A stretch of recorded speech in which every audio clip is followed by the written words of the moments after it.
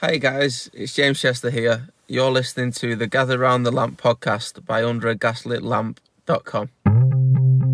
Gather Round the Lamp, an Aston Villa podcast. Aimed in towards Archer! That's a fabulous header! Luiz again the target, he's managed the flick on. Oh, brilliantly done! Magnificent from Danny Ings! He's going to have to go on his own here, and he's perfectly happy to do that! Sensational goal! Ramsey, Coutinho! It is the dream debut! Villa Park has a new hero! Villa's a big club, mate, so... Gather round villains and welcome back to Gather Round the Lamp, an Aston Villa podcast brought to you by underagaslitlamp.com. There are several Villa players on international duty at the moment, so we'll be picking up on some of the talking points from that and taking a little brief look back at the Bournemouth game and look ahead to the Premier League return as Villa travel to Stamford Bridge on Saturday. I'm your host Andy, and joining me for this one, it's Dan. Hiya Andy, how's it going? Hiya listener. A little bit of an inside baseball thing for you. This is the second time Andy and I have recorded. We did a podcast a week ago that due to technical failings on my end has ended up on the cutting room floor somewhere. So maybe one day you'll get to listen to it. I think Andy was professing his love for French fullbacks and going into depth about his love for Freddie Gilbert. But maybe we'll dig that one out one day. DVD extras. Yeah, I don't recall that, but you know, it was a few days ago. But yeah, it was a great podcast, and it's such a shame that it wasn't released. It would have been transformative in football podcasting, I think. But maybe it's a good thing that it never saw the light of day. But it's us, it's St Kane, Andy. It was our magnum opus. So I think it will be the high point of our career, and we'll never be able to rematch it. Yeah, maybe they'll unearth the content posthumously, maybe, hopefully in a long time, and we'll be famous beyond our years. So yeah. But we'll pick up on a few of the issues. We don't want to go over the game too much because I'm sure anyone that follows Villa podcasts has probably had their fill of the Bournemouth game. But we'll pick up on a few issues from international week so far, and maybe have a quick look back and how it affects certain Villa players and how it's been how we've been doing generally. We might mention Emery as well at some point.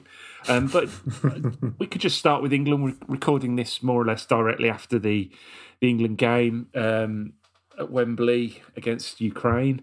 It was a comfortable kind of 2-0 win.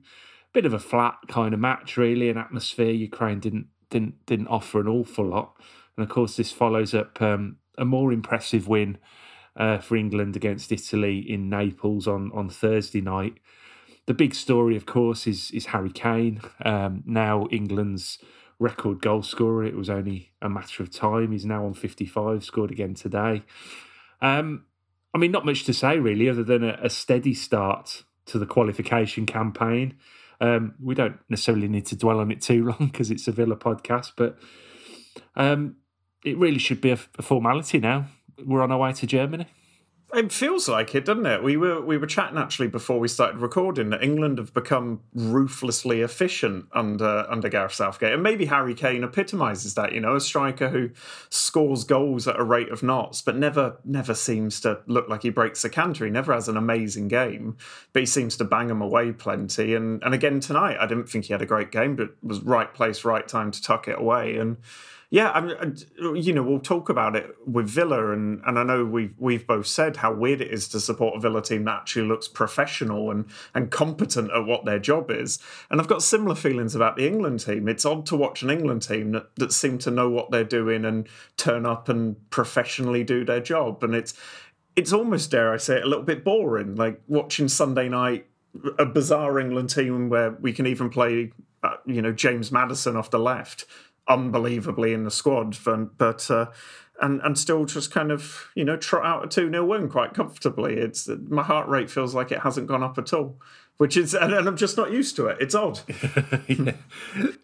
Yeah, we've all had our moments, haven't we, with England? And I think the fact is that years ago we probably the qualification campaigns were more difficult anyway. It was harder to qualify, so there was a bit more jeopardy involved. But these days it is fairly straightforward, and I think that actually what we're seeing is the fact is now Southgate has built whatever you think of Southgate, and there's a lot of people that don't like him or rate him, but he has built a really excellent elite international team on the world stage, and actually they can contain and beat most teams on the planet, and that is impressive. The next step, of course, as we always say, is actually getting through the tournament and beating the bigger teams. You know, we seem to, whenever we face one of the bigger teams in a tournament, we come out on the losing side, which is a shame. But you know, maybe the next tournament will prove that. I certainly think beating Italy in Naples was a really big result, despite the fact that Italy are in a bad place at the moment, really. But tricky place to go and did the job efficiently. Yeah. I didn't actually watch the game, caught the highlights, but it is a tough place to go. Italy's always a tough place to go, and Naples especially. It's a cauldron of a city anyway, and they love their football there. And it is, as you say, we've become an elite team. But at the same time, it's not without its problems for me. I mean, I was watching the game tonight, and I've already mentioned Maddison, who's a good player. I don't think's having a brilliant season. I'm surprised to see him in there. And the same with Harry Maguire, who is Southgate's favourite and is going to start. And yet, you know, there's a certain left-sided Villa centre-back who I think's playing out of his skin at the moment, is probably the best playing English centre-back in the country, can't get in the squad, and Ollie Watkins can't get in the squad, even if Rashford decides he wants to go to New York for a holiday instead of playing qualification games. So, and it's still, from a Villa perspective, it still grinds my gears that we're playing this fantastic football as an England squad, and yet there's still no space for our players, even when we're probably the form team or one of the form teams in the division right now. Yeah, and I think we touched on this, didn't we, in the Never to Be Heard podcast? But Tyrone Mings, first of all, nominated for Premier League Player of the Month alongside Saka and a few, and Salah as well, and a few others. You know, great achievement, and shows really. I think for an Aston Villa centre back to be picked out as one of the 5 best players in March or whatever, that I think that's quite an achievement, really. Doesn't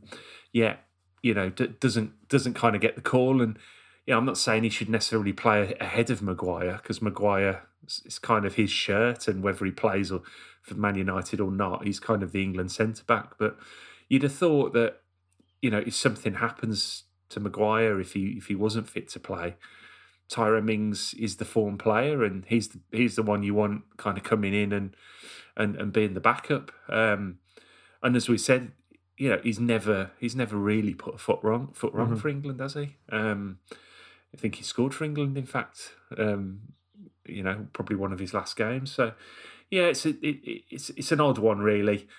Watkins is kind of, you know, the more I think about it, the more I think I want to see it. If I was Southgate, I'd want to see it over 2 or 3 months more, you know, to kind of build that consistency and kind of show that it isn't a bit of a hot streak. It is actually the way he's going to be now. Because, you know, if you are backing up Harry Kane, you have to be reliable. You have to be able to come off the bench and do something, or potentially in a tournament, you know, play. You know, if something happens to Kane, you've got to be able to step in and do more or less the job that Kane does. So he needs to be showing that, really. And there are a few players around him. You know, we've talked about obviously Ivan Toney, Tammy Abraham, Callum Wilson. You know, that have also been in and out of form at times. But I think Watkins is well capable. That he's got that all round game, hasn't he? To fit in, he can play in different positions along the front line, and I think he would be, a real good man to have in the squad based on his strengths. He just needs to, continue to score consistently over the next few months, I think. Yeah, I'd agree with you. And here's me putting my tinfoil hat on though, Andy. Do you think if Watkins and Mings played for a different team, would they have got in the England squad? Because we see it with Grealish. I think he's not played particularly well since he's gone to City, and he seems to play most weeks in England now, gets the call up automatically. And when he was at Villa, Southgate said he needed to do more. And I just get the feeling it's odd with our English players because, we'll come on to Emi Buendia in a bit. I think Buendia hasn't been playing brilliantly for us, yet gets a call up for the World Champions, whereas two players who have been playing brilliantly for us can't get in a team ahead of players who maybe aren't playing for their clubs. So I don't want to be all conspiracy theorists. Like, I don't think the Earth is flat. I don't think the moon landings were faked. But I do think that Southgate has a problem with picking Villa players. I think the moon landings were faked. But anyway, no, I think I know what you're saying. I think the things that go against that are possibly that, first of all, in the case of Mings, the fact that as soon as we were promoted, he was picked for England, straight away. And I think Southgate kept him in the side, or kept him certainly in the squad for an awfully long time. Trusted him in the Euros when Maguire was injured, and he did really well. He just seems to have lost his place, last summer really, just in time for the World Cup, and that's really unfortunate.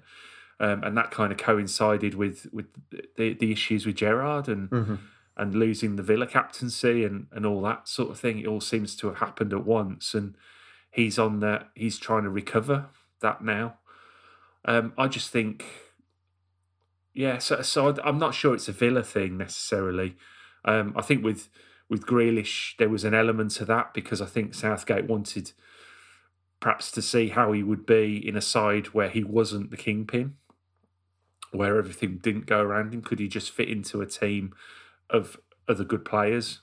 At Villa, he was the main man, wasn't he? In terms of Watkins, again, I think Southgate has been really full of praise for Watkins and his attitude and his general kind of his strengths that he has. I'm convinced if Watkins can go on a bit of a run now to the end of the season, I'm convinced he'll be in the next squad in the summer, and I really hope he is. Plus the fact that there might be even more kind of withdrawals, let's say, from the squad when it comes to that, because I'm sure players will be wanting a bit of a break by then. So hopefully he keeps his form going. But it's good for him to have that target because that keeps him focused, I think. Yeah, and let's be honest, I mean, the selfish part of me doesn't mind at all that Tyrone and Ollie were with Unai Emery for the last couple of weeks. I think it's the Villa fan of me almost likes them not getting called up for England, but yeah, I know what you mean. There is an interesting correlation between those guys not getting in the squad and Steven Gerrard's kind of tenure at Villa Park, shall we say. And it was interesting seeing him on the Channel 4 coverage today where he offered what we know Gerrard offers, which was talking about heart and they need to be accountable. And he just sounds like a Poundland Roy Keane these days. It's unbelievable. And if that's how he was when he was managing us, it's no wonder that those players aren't in the England squad. But we won't go down that route again. That's probably the Lost podcast was probably just an hour of that on Gerrard. Yeah, he's still living rent free, isn't he? We need to we perhaps need to ban his name. I know Craig doesn't use his name anymore, so maybe we need to take that up. But yeah, he's left. He has left a bit of a hole, hasn't he, in the club really, which is such a shame after what the work Dean Smith had done to repair a lot of those cracks. And then he came and put his big size 10 boot through it, but there we go. We're on the way up now, and England as well, hopefully. But over the other side of the world, in Argentina, we've got two players in the Argentina squad, in the squad of the world champions, Emi Martinez and Emi Buendia. Obviously, Martinez, their number one goalkeeper, their hero, Debu over there, who's enjoying, I think, the celebrations. The first time they've obviously played since the World Cup triumph. He's obviously number one. He was in the side as they beat Panama. Emi Buendia, not even on the bench for this one. I'm not sure whether he maybe had a knock or just not fancied. It was a full bench, sort of 10 or 11 players, and he wasn't there to be seen. But he's been part of those celebrations, which I'm sure has given him maybe a little bit of a fire under him. Hopefully, he'll be hoping for some minutes in their next game on Tuesday night. Obviously, no disgrace to be around the squad of the world champions, and it'll be a welcome boost for him. Do you think that it's something that, at this stage of the season, travelling all that way to be part of the squad, like we say, he's not in the greatest form for Villa. Going all that way, is it a boost, or is it kind of diminishing returns for him if he's not going to play? It's a good question, because I think it is a positive. I think if you're Emi Buendia, as an Argentinian, you're excited about getting called up for your national team as world champions. And as an aside, how mad is it that we've got 2 Villa players in the world champion squad? I mean, that's kind of crazy. But I think it can't have been bad for him to go over there, to train with them, to be around that atmosphere, that winners kind of atmosphere, to borrow a Steven Gerrard line, to train with Lionel Messi, I'm assuming, who was there, and just to feel what it's like, and almost then I think it's good for Villa that he didn't make the bench. They say it lights that fire. He's been given a taste of what he can maybe be a part of, and at this stage in the season, and dare I say his Villa career, because I think of all the players that have improved since Emery came in, I think Buendia is the one who's been a bit patchy. And thinking back to the Bournemouth game, he bad first half, decent second half, and I think he needs all the encouragement he can get at the moment to kind of be his best self, if that makes sense. I mean, we've seen Emery unlock talent in so many of this Villa squad. It's been incredible work, but Buendia's still been mercurial under him, and I think that's something that's frustrated Villa fans, and I think that's something that he needs to get a grip on if he's going to have a future in this Villa squad, because I think he's one of the positions that's perhaps most under threat in the summer. He's a position that looks like he's upgradable now, which is a shame, because he's such a good player. But Emery seems to be getting a tune out of 5, 6, 7 other players rather than Buendia at the moment. Yeah, this is the issue he has, really, and I think part of the thing with him is that first of all, he's our record signing, and in that regard, he's probably not really hit the heights we had hoped for. There are factors that we've talked about. Obviously, the signing of Coutinho possibly kind of got in the way of that a little bit.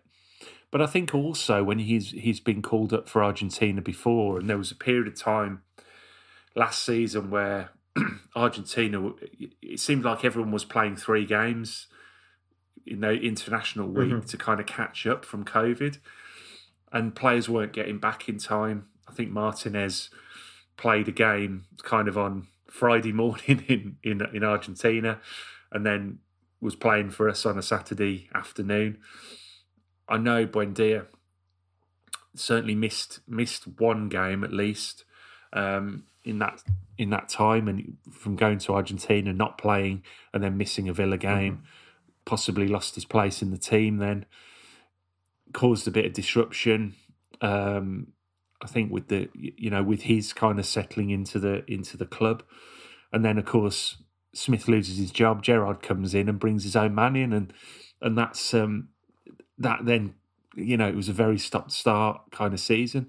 This season's been a bit better. He's had a bit more of a consistent run in the side, quite rightly, and but he's still not really got to that level, I think, that we were hoping for, and So he's kind of 2 years in now to his stay at Villa, and we're not really sure about him, are we? I know he's a very popular player, and a lot of fans, really rate him highly. But I'm struggling to see it. I know I've said this before, but people keep kind of telling me, well, any minute now, this is, this guy's going to take off. Still waiting, really. Not that he's doing badly; he's just not doing brilliantly. I'm one of the ones who keeps telling you to wait, but I'm starting to lose my patience now. I think what he has going for him is the versatility in this Emery system. He can come off the left, he can probably come off the right like he used to for Norwich, and he can play that kind of second striker role as well. So I think that goes in his favour. And Emery clearly likes him because he seems to start more games than he doesn't. But he's almost a victim of other players' success at the moment, as we've seen such vast improvements in your Ollie Watkins, your Tyrone Mings, in Matty Cash, even in a lot of these Villa players. And Buendia is still just kind of ticking along. He's not quite. He's got some good goals, got some good assists. But as I say, the Bournemouth game was almost Emi Buendia wrapped up in a nutshell. First half couldn't make a pass. He just could not string one together. He got, turned over the ball a bit too often in good positions. And I thought could have been hauled at half time and probably wouldn't have felt too upset about it. Then second half, he was one of the best players on the park. And I think that really sums up his career for Villa so far. He's just been a little bit too inconsistent. And hopefully, as I say, we've seen Emery do it with other players. If he can... Buendia's got the talent. He just needs to start consistently putting it together. But make no mistake, I think the next couple of months are an audition for him because it's a position we could upgrade, I think. Yeah, absolutely. And I think there obviously have been links. We talked a lot in January, didn't we, about the links to Guendouzi, and also is it Goncalves who plays for Sporting Lisbon? He's been linked also in the last few days, in the last couple of weeks. Would be very, very exciting signing. So it's clearly a position. I imagine they're looking at all the positions, aren't they, to see where they can upgrade. But I do think Buendia, might be struggling a little bit. But there's also been a lot of talk about the fact that he's possibly more useful as an impact sub. I think he was coming on as a sub an awful lot last season, but clearly with no real direction, no real kind of instruction about what to do other than just try and make something happen, and obviously didn't really, other than he used to energise the team a little bit, but he's got more of there is more of a plan now, isn't there? There's more of an idea about what he's being asked to do. I think he is a very effective player. I've said before, I really like him on the left side of the four. I've always kind of liked the idea of him as a midfielder because I think he's got that bite about him, and I think his passing is quite good. He's got a little trick. He'll receive the ball under pressure. And I think those are good qualities for that role. I like him in that area. It gives him a bit more space, and of course he's got Moreno bombing down the left to support him as well. So I wonder if we'll start to see him there a little bit. He kind of played as a bit of almost a false nine against Bournemouth, though. He was kind of in that position with Watkins more left and obviously Bailey on the right. He was kind of down the middle, almost as a false nine. It's quite interesting.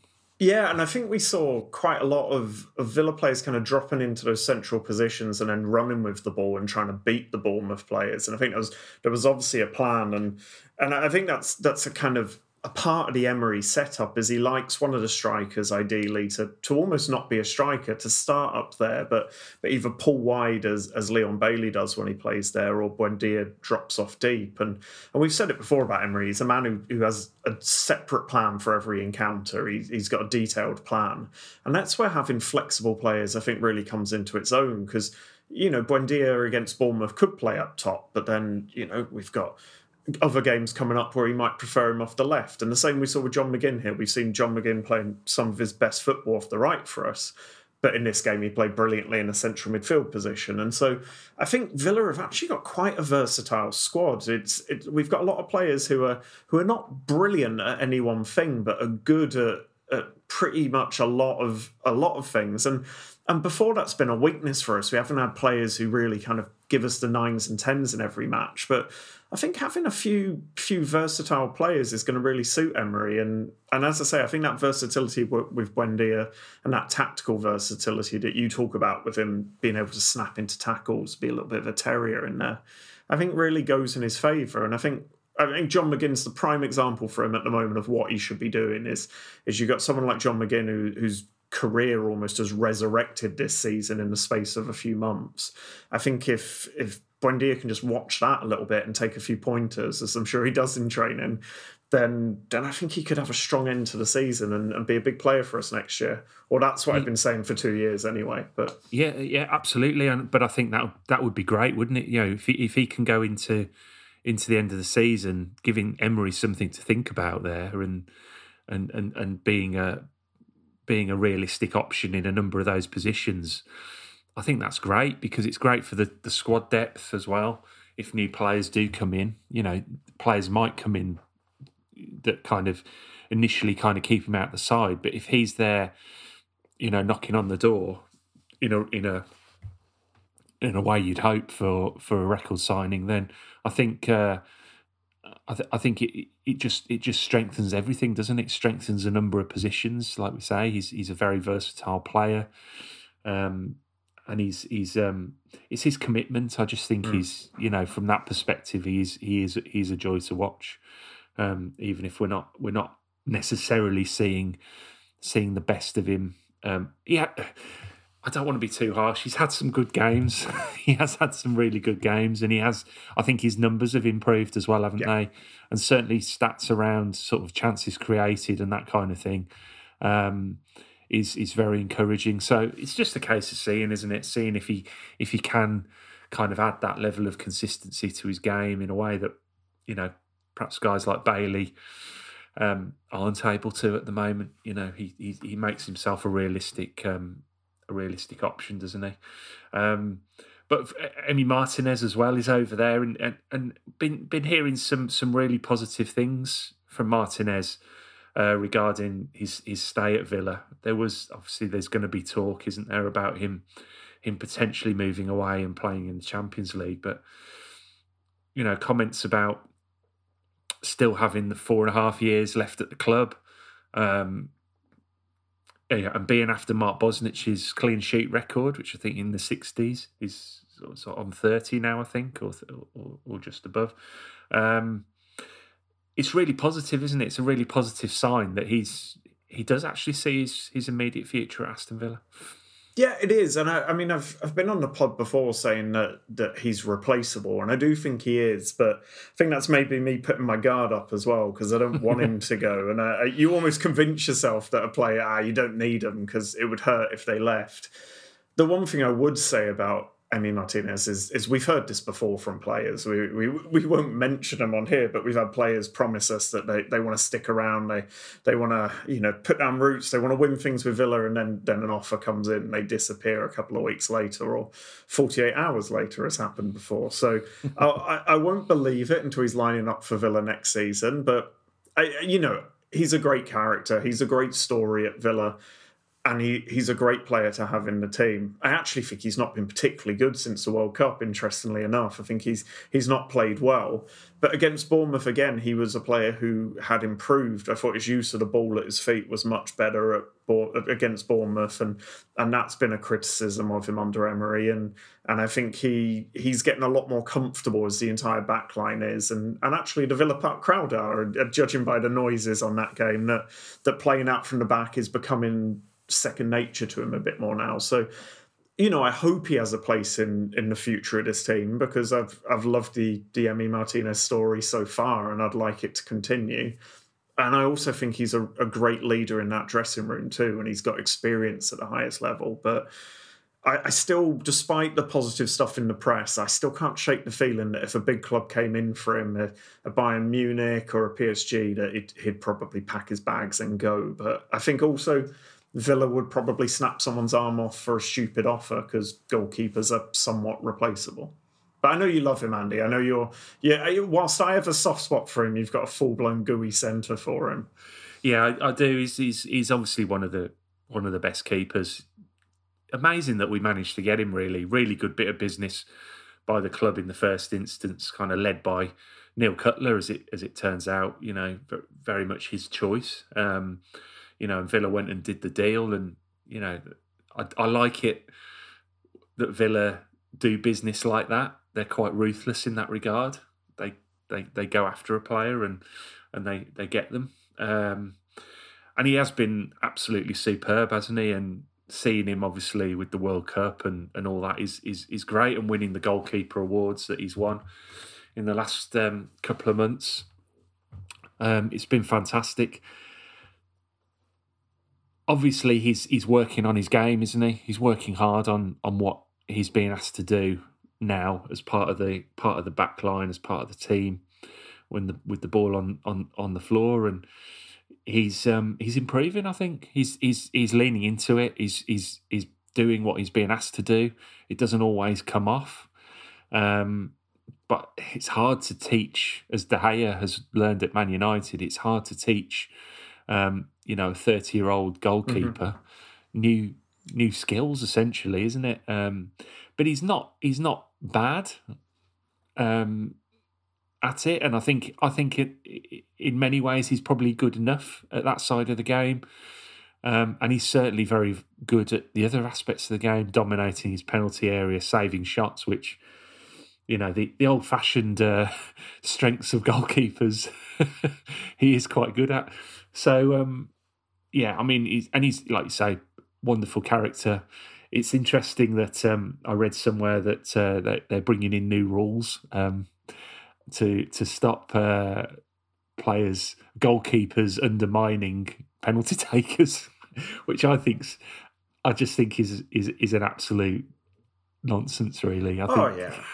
It's part of the joy of it. Is penalties are a tense affair anyway, and whether it's Emi doing his stuff or Grobbelaar's legs back in the day, you need a bit of character in there, and it's a rabbit hole we probably shouldn't go down now, how much character gets stripped out of football these days. But coming up with an entire set of rules just because one goalkeeper quite performatively enjoys penalty shootouts and seems to gain the edge on the opposition. I mean, it's up to the opposition to do better. Maybe Newcastle the other day with Trippier pretending he was going to take the penalty, taking all of the mind games, and then just rolling the ball off to Alexander Isak afterwards. Maybe penalty takers need to be a bit stronger rather than keepers not play mind games. Well, this is my thing. We did that as well earlier in the season against Brentford. Ashley Young was holding the ball to take the penalty and taking all the sledging, let's say, from the Brentford players, and then Ings walked forward, took the ball off him, and slammed it in the net. So, but that's the thing. I think there should be room for things like that in the game, and I think particularly in a penalty shootout, a goalkeeper is so against the odds. Everything is against them. The crowd, obviously all these, the five players running up to take penalties against them, and I think it's okay just to try and redress the balance a little bit. I think it's absolutely fine, and I think it's entertaining as well. And yeah, I think the penalty takers need to grow up and stop whining. I mean, I'd hate to take a penalty, don't get me wrong, and the thought of taking a penalty in front of that many people with pressure on it makes me sick. But I mean, we had it not so long ago when they changed the rules about keepers having to stand on their line during penalties. I think keepers have a hard enough time as it is. It's like FIFA don't want, or whoever makes these rules don't want anyone to miss a penalty, and we're going to end up in a situation where it's so hard to miss a penalty eventually that shootouts will go on for days until someone eventually keels over from exhaustion or something. It's getting a little bit ridiculous, but it does amuse me that it feels like they've come up with a whole new set of rules just because of Emi Martinez. It gives me a little bit of pride in our goalkeeper. Yeah, they should name the rules after him, shouldn't they? The Emi Martinez rules, like the Bosman transfers. Give give him that credit. If it wasn't for him. But yeah, it's a bit of a nonsense, isn't it? And I don't see a problem with a bit of sledging. I think throwing the ball away and scuffing the spot and things like that is bad. I think there should be rules about that. But staring someone down and throwing a bit of shade at them is that's fine. That's fine. Particularly if it's Cristiano Ronaldo. It's meant to have characters. It's part of the fun of it. Absolutely. So let's hope that we're seeing some of those antics continuing at Villa Park next season. But obviously he's having the time of his life at the moment, isn't he? And Buendia is joining in on that now, which is great to see. Another couple of players, and if we look more into the Villa engine room, another couple of players on the score sheet this weekend have been John McGinn and Jacob Ramsey for Scotland and the England under-21s, respectively. Both players rediscovering a little bit of form. McGinn, in particular, has been excellent since he returned from injury. Jacob Ramsey scored against Bournemouth, an absolute, trademark Jacob Ramsey goal. Bursting into the box and firing the ball past the keeper. McGinn's Scotland form has really remained constant during his poor spell for Aston Villa, and he's now got 16 goals for his country. He's found himself obviously on the right, mostly of the four-man midfield, as we said, deputising for, and he deputised for Kamara in the middle in the last two games. How important do you think the form of these two have been? In terms of, obviously we have Luiz, who we'll talk about in a bit, and Kamara holding the midfield, but these two kind of coming back into form for Villa. How important have they been, not only in the recovery from the poor start to the season, but also the kind of mini bad run through February? I think they are possibly the two most important players in this system for Villa and the way we play. They've got to put a lot of work in from those wide positions. They tuck in and make a box midfield. And they were probably two of our worst performers under Steven Gerrard, as you say. So the turnaround is incredible. I mean, I was writing off McGinn's career not so long ago, and he's come back and looks absolutely back to his best, whether coming off the right or, as you say, in the kind of deeper position. He's superb against Bournemouth again. He was everywhere. His ball control was brilliant. His passing was brilliant. Jacob Ramsey is a different kettle of fish. He's such an interesting one for me because I don't think he's played well for a little while. He's been all over the place this year a little bit. But again, against Bournemouth, as you say, he's got that trademark goal in him. But more than anything, he was bursting past players again. He looked comfortable. Every time he got the ball, he looked like he knew he could take it past whoever was in front of him. And I think that's the most important thing he brings to this side. We're a side without much pace. And once we can take a man on, we don't have anyone who can really drive the ball up the park in the way that JJ can. So I think he's hugely important there. And I think more than anything else, he's really important off the pitch. I think his best work in the last couple of weeks has been in a pair of wellies at the unveiling of Villa's new Inner City Academy. And I think he's so important to Villa because of that. You've got to have that pathway open for young players. And we've got a lot of good young players. You want to show them that there's a way into the first team. You've got to show them that you can go from the youth ranks to the first team and improve under the manager and play at international level, score at international level. So I think even if JJ doesn't improve further, and I think he's got a lot of room to improve further, he's going to be in and around the team because of that, because he offers us so much away from the pitch. And as a Villa fan, that's what I want to see. I'd love to see a rule in place where you have to have an academy graduate in your squad, because I think it's important. And as a fan, I find we get behind one of our own more than anything. And in JJ, you've got a character I think's very likeable. I mean, you know him better than me, Andy. You go walking dogs with him, so you should know this better than I do. Met him once walking the dog in Sutton Park. Yeah, no, I mean he just seems like a very grounded lad, doesn't he? Very normal, sort of down to earth chap with his obviously his younger brother at the club as well, and he obviously performing incredibly well up at Middlesbrough as they're chasing that promotion spot.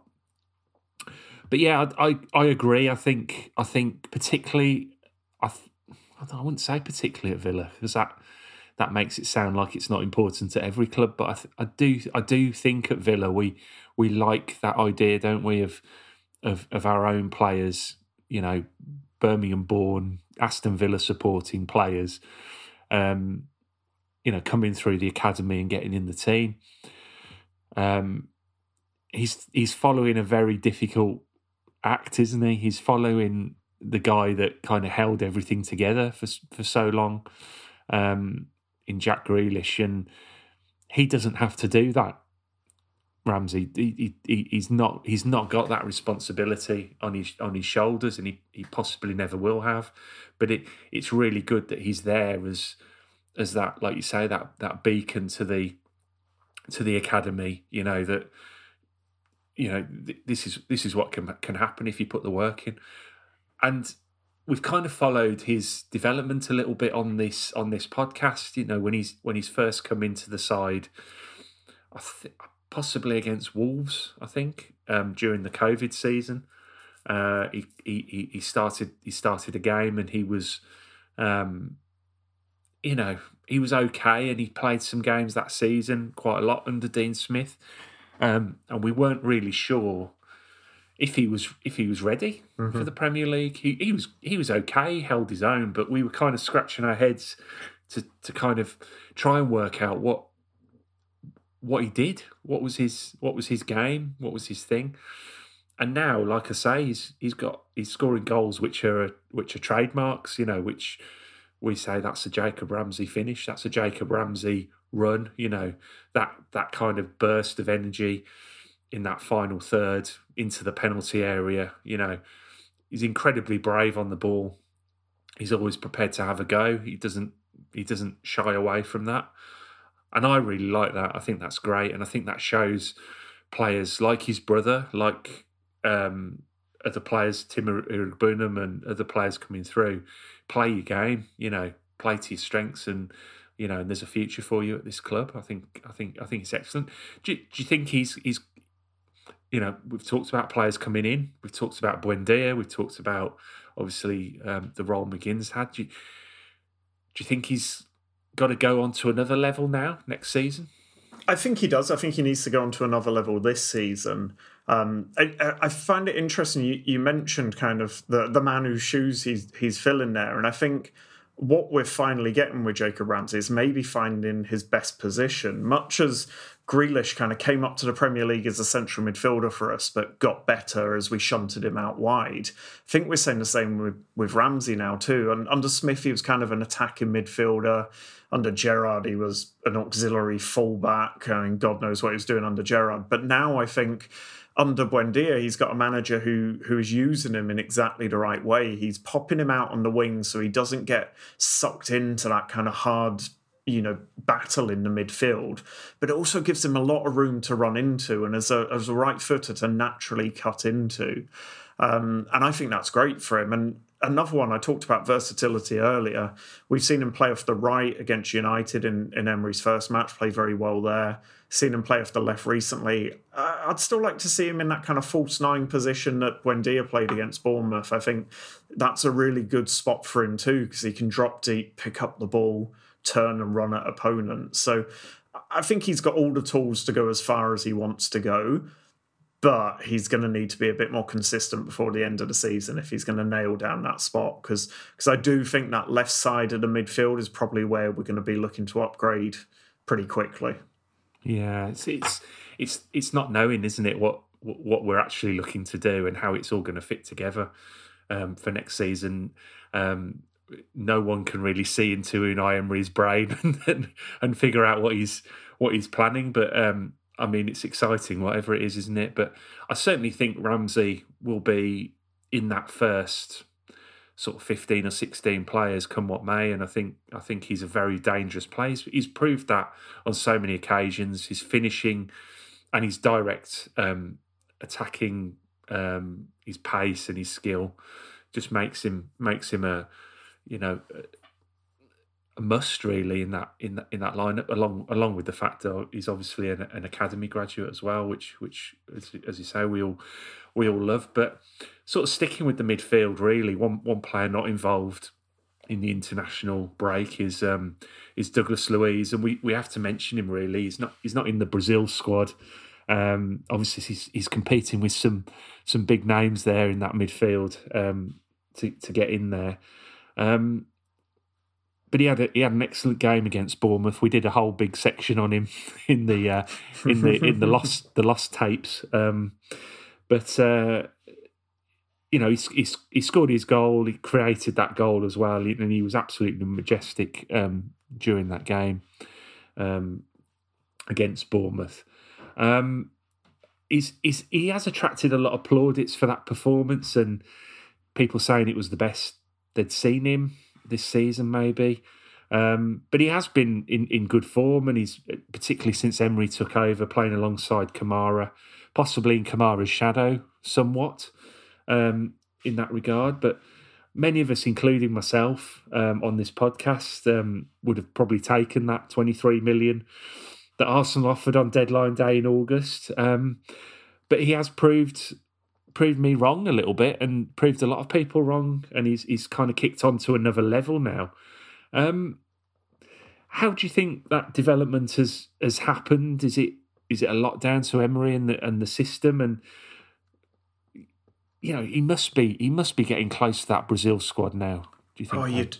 You'd think so. I mean, I think probably the highest compliment I could give him is if he had gone to Arsenal, he'd be starting for them right now and would look comfortable in a title-chasing team. He looks that good. And 23 million would have been a laughable price to sell him for. I mean, you'd struggle to get him for twice that now. It's bizarre. But look, he's been fantastic this season. The Bournemouth game, he was superb. And one of the things that I really took away from the Bournemouth game was his confidence. He was oozing confidence. Every time he got the ball, he was in control of the match. He was setting the tempo. He was gliding past players at will. He was throwing himself into tackles. He was covering the grass, scoring a goal, could have got more. And he just looks like a confident young man who's played a lot of football, because he has played a lot of football. He's played under a few different managers now, but from a young age, he's played a lot of football. I think the real difference, though, whilst confidence is one part of it, is he's got a manager who understands what he is. And I think that's the most important thing, because Dino played him as almost a pure six, and I don't think he is that. He played well for us, and like post kind of project restart, he was really good, possibly our best player there. But I think you miss a lot of his attributes if you play him purely as a holder. Under Gerrard, I mean, Gerrard didn't really play him that much, but I think he saw him more as a shuttler in midfield, someone who'd get up and down. But he's a combination of the both. He's a deep-lying box-to-box midfielder, and you don't get many of those in England or in Europe. It's a South American position. They have it quite a lot in the South American leagues, these kind of, deeper second players whose job it is to kind of screen the defence, but then to burst forwards and almost dictate the tempo as the ball goes up the pitch. And that's what Emery's done with him. He's unlocked him. He's given him the potential to go and do that. I mean, it's kind of strange in a midfield with him and McGinn, as we saw against Bournemouth. You'd expect McGinn to be the one getting forwards and Luiz to be the one holding, but it's not the case. Luiz was the one who was getting further forward all the time, still doing his defensive work, but getting forwards, controlling the tempo more. And that's what's happened. That's why he's playing so well, because he's got a manager who's playing him in his best position and his best role, I think, more than anything. And he's a tough player. I think he wouldn't fit in every team in the league. I think he's a brilliant player and every team would want him. But tactically, he requires a certain kind of system to get his very best out of him. And luckily, we've just got a manager who actually understands what that system is. Yeah, absolutely. He's a lovely player to watch, isn't he? The way he kind of glides over the turf, similar kind of style to Coutinho, I'd say that kind of running style, and like you say, you feel like he's always in control of the ball. You feel like he's not fast, but he can get away from a player. He can leave a player for dead in the midfield, and that's really, I mean, it showed in the Bournemouth game. Obviously, building out building out from the back, and he was the one that broke the lines by taking a couple of players out of the game and making that run forward. And then, of course, finishing it off at the end as well, which was fantastic. Do you feel like, because we talked about Mings, Watkins, they're kind of the main backbone of the side, and Martinez, of course. Do you feel like Douglas feels like he's now at that level as well? Like he's one of the kind of main kind of leadership group members now, and that it's kind of his team. He's kind of running the show in the midfield there a little bit. I mean, it looks like it on the pitch, doesn't it? As I say, the swagger about him against Bournemouth was phenomenal. And just seeing him, I mentioned a few weeks ago when I was on the pod that I think him and Kamara are our two most important players in this system, because they decide when we break the midfield or not. We'll knock it around the back quite confidently, but those are the two that make the decision to be like, right, now we're breaking the lines, now we're going.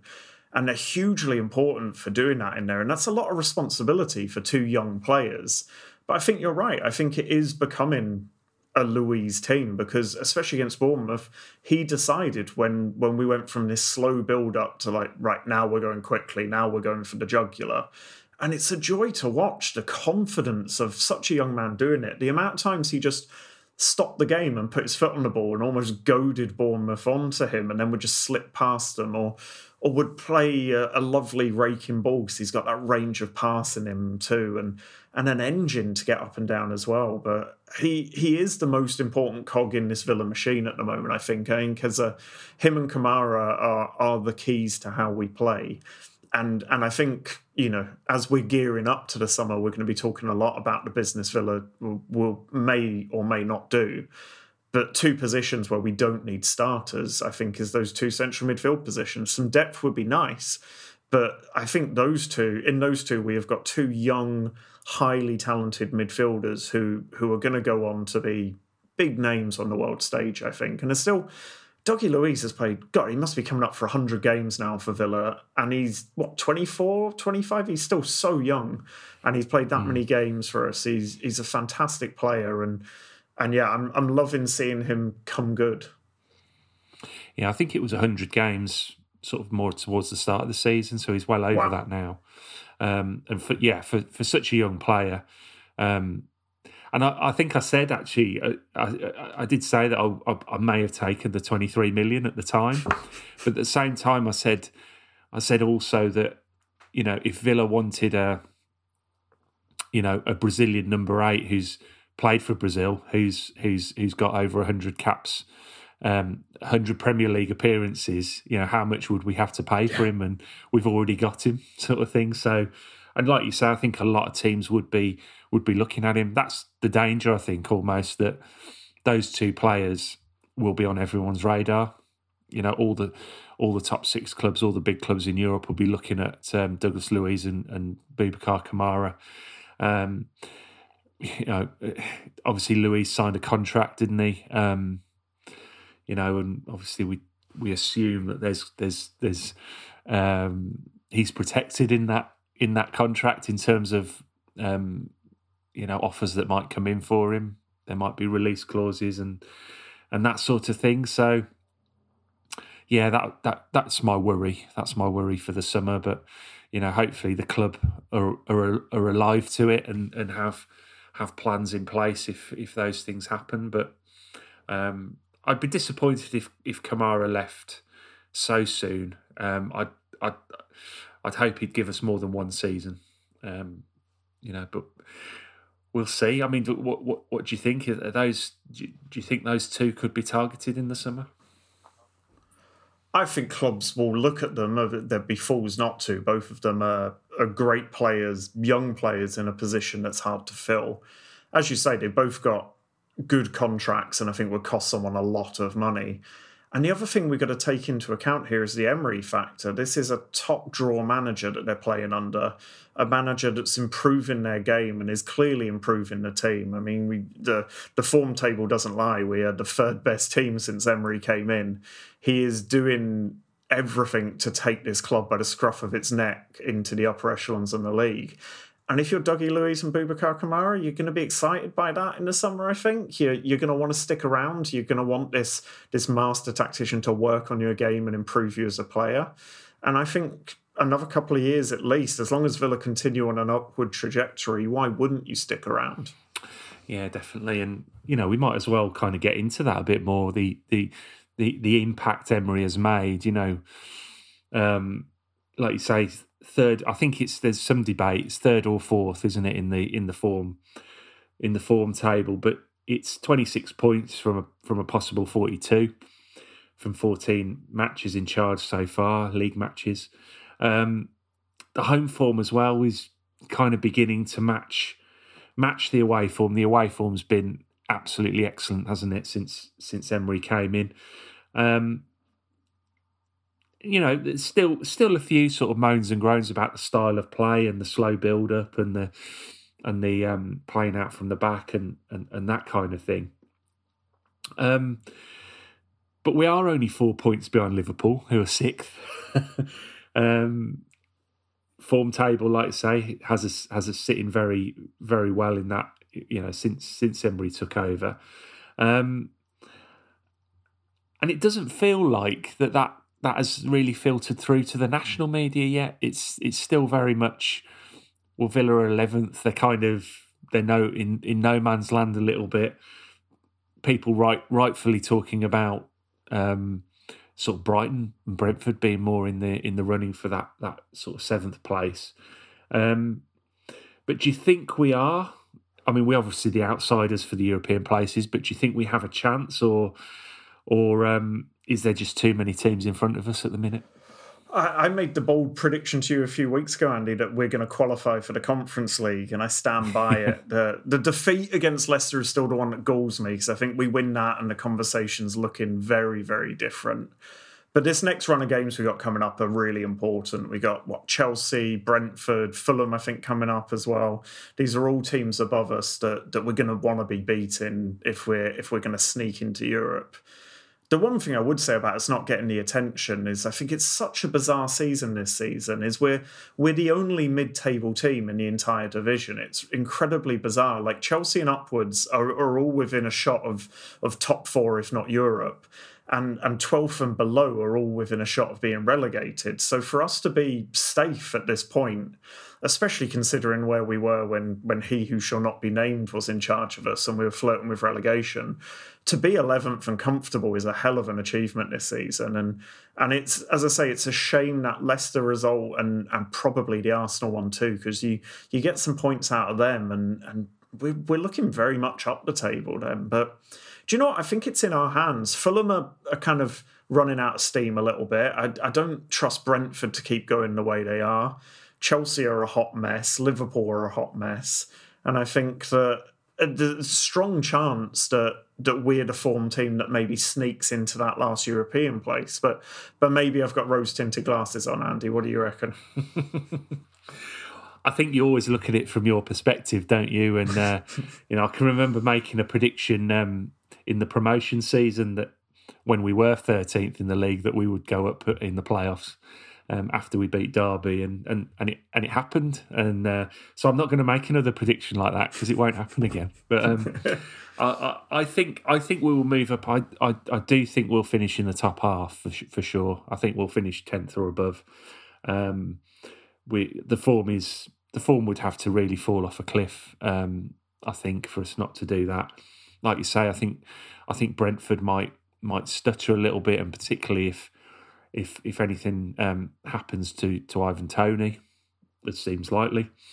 Fulham as well, form's a bit patchy. I think they could well lose Mitrovic after his outburst last weekend. Absolutely should be a good few games ban for him, I think. But they've got a good team. They've got a good manager. They can win games, particularly at home. So that'll be interesting.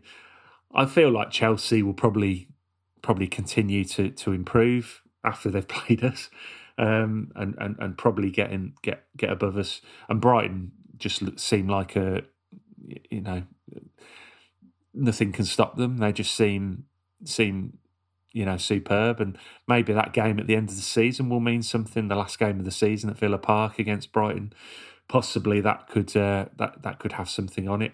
By that stage, you never know. So yeah, you sort of weigh it up and you think, yeah, maybe we've got a chance. I mean, Brighton have got the FA Cup that they're heavily involved in still as well, which might prove a bit of a distraction for them.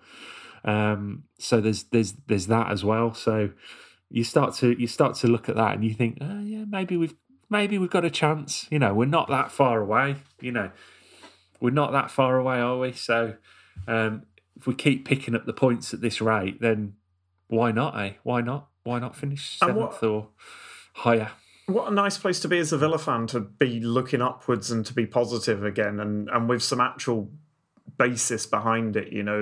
The job Emery has done since he's come in, whether you like the style of football or not, it has been unbelievably effective. We have no right to be performing as well as we are, especially with the paper thin squad that he's dealing with. So it's hugely impressive. I have the utmost respect for him. And as we said when he came in, this is what happens when you have a good manager. This is not a surprise. This is a highly decorated manager who's won countless trophies all over Europe. It's no surprise that he's performing well in the Premier League.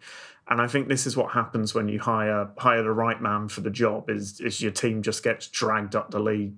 He's basically kind of shooting power at the moment. He's not putting up any trees. He's not overperforming.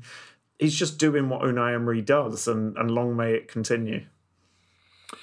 Yeah, I think I heard that someone likening playing Man City to playing Novak Djokovic at tennis over 5 sets. It's that kind of relentless kind of he will just beat you, by default in the end, and that's how it feels a little bit with Emery. Just that kind of that ruthless accumulation of points.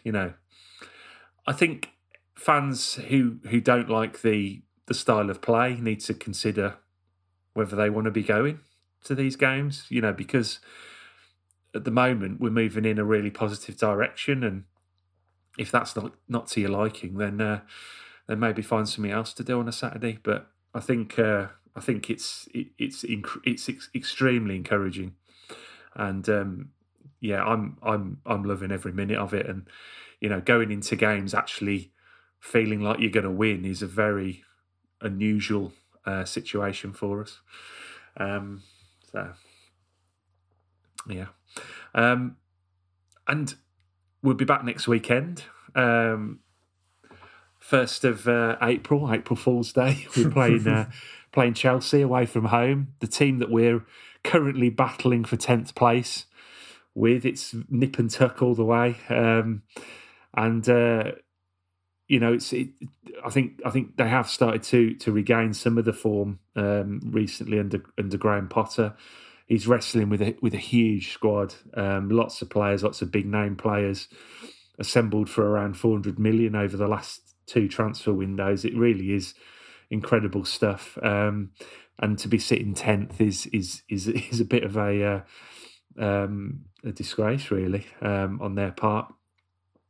But it's a big chance for Villa to overtake Chelsea and move into the top half. The away form remains very impressive, despite the draw last time against West Ham.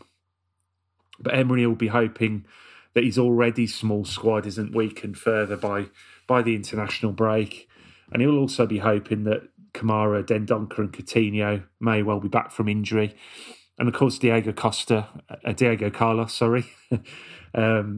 he completed 60-odd minutes in a behind closed doors game against Bristol Rovers the other day as well, which is really encouraging.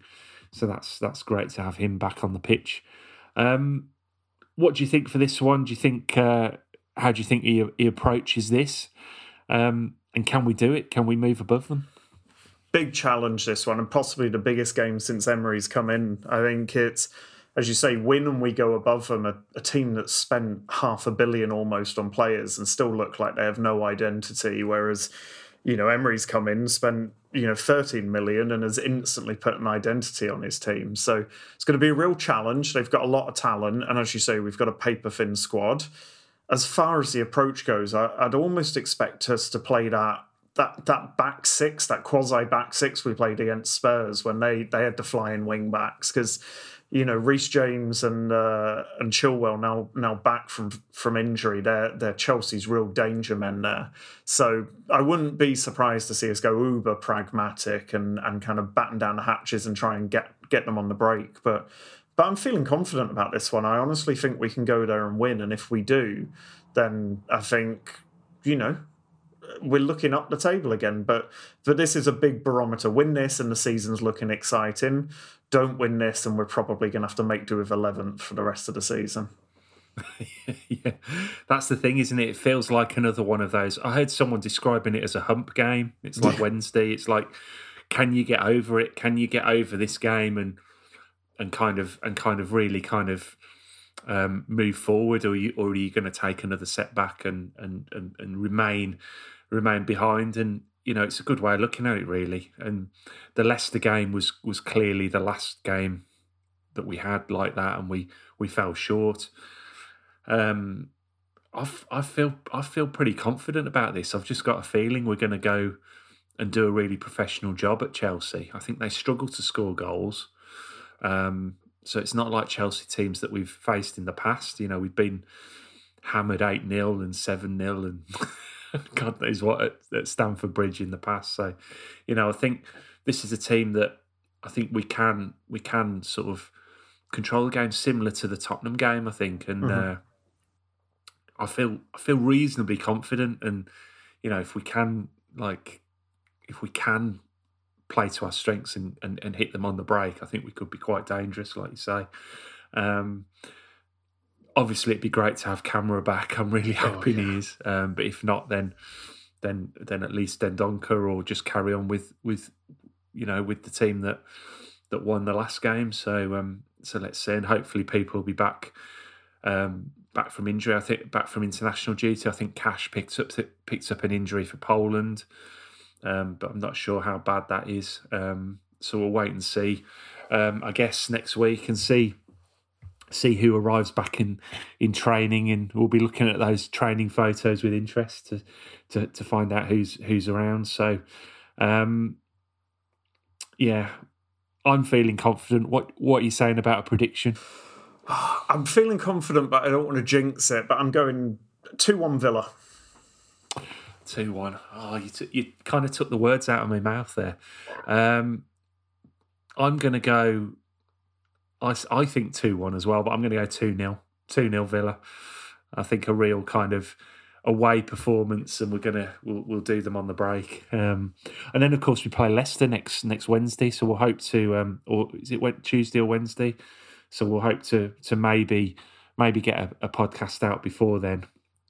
After the Chelsea game, if we can turn it around, we'll try and do that. But that could be a really interesting week. I think those two away games. We could be even closer to those European places by the time we next have a home game. So let's hope so. But thanks for joining me today, Dan. It's been great, and we've hopefully this one will see the light of day at some point in the next couple of days. But thanks to everyone for listening, and hope you're not having too much of a bad international break, and looking forward to the Premier League returning at the weekend. If you're going to Chelsea, have a great day. Obviously, check out our socials, Under a Gaslit Lamp, and the website underagaslitlamp.com as well. And subscribe to the podcast wherever you get your podcasts as well. That'd be great. But until next week, hopefully before the Leicester game, if not after it, we'll stay safe and up the Villa.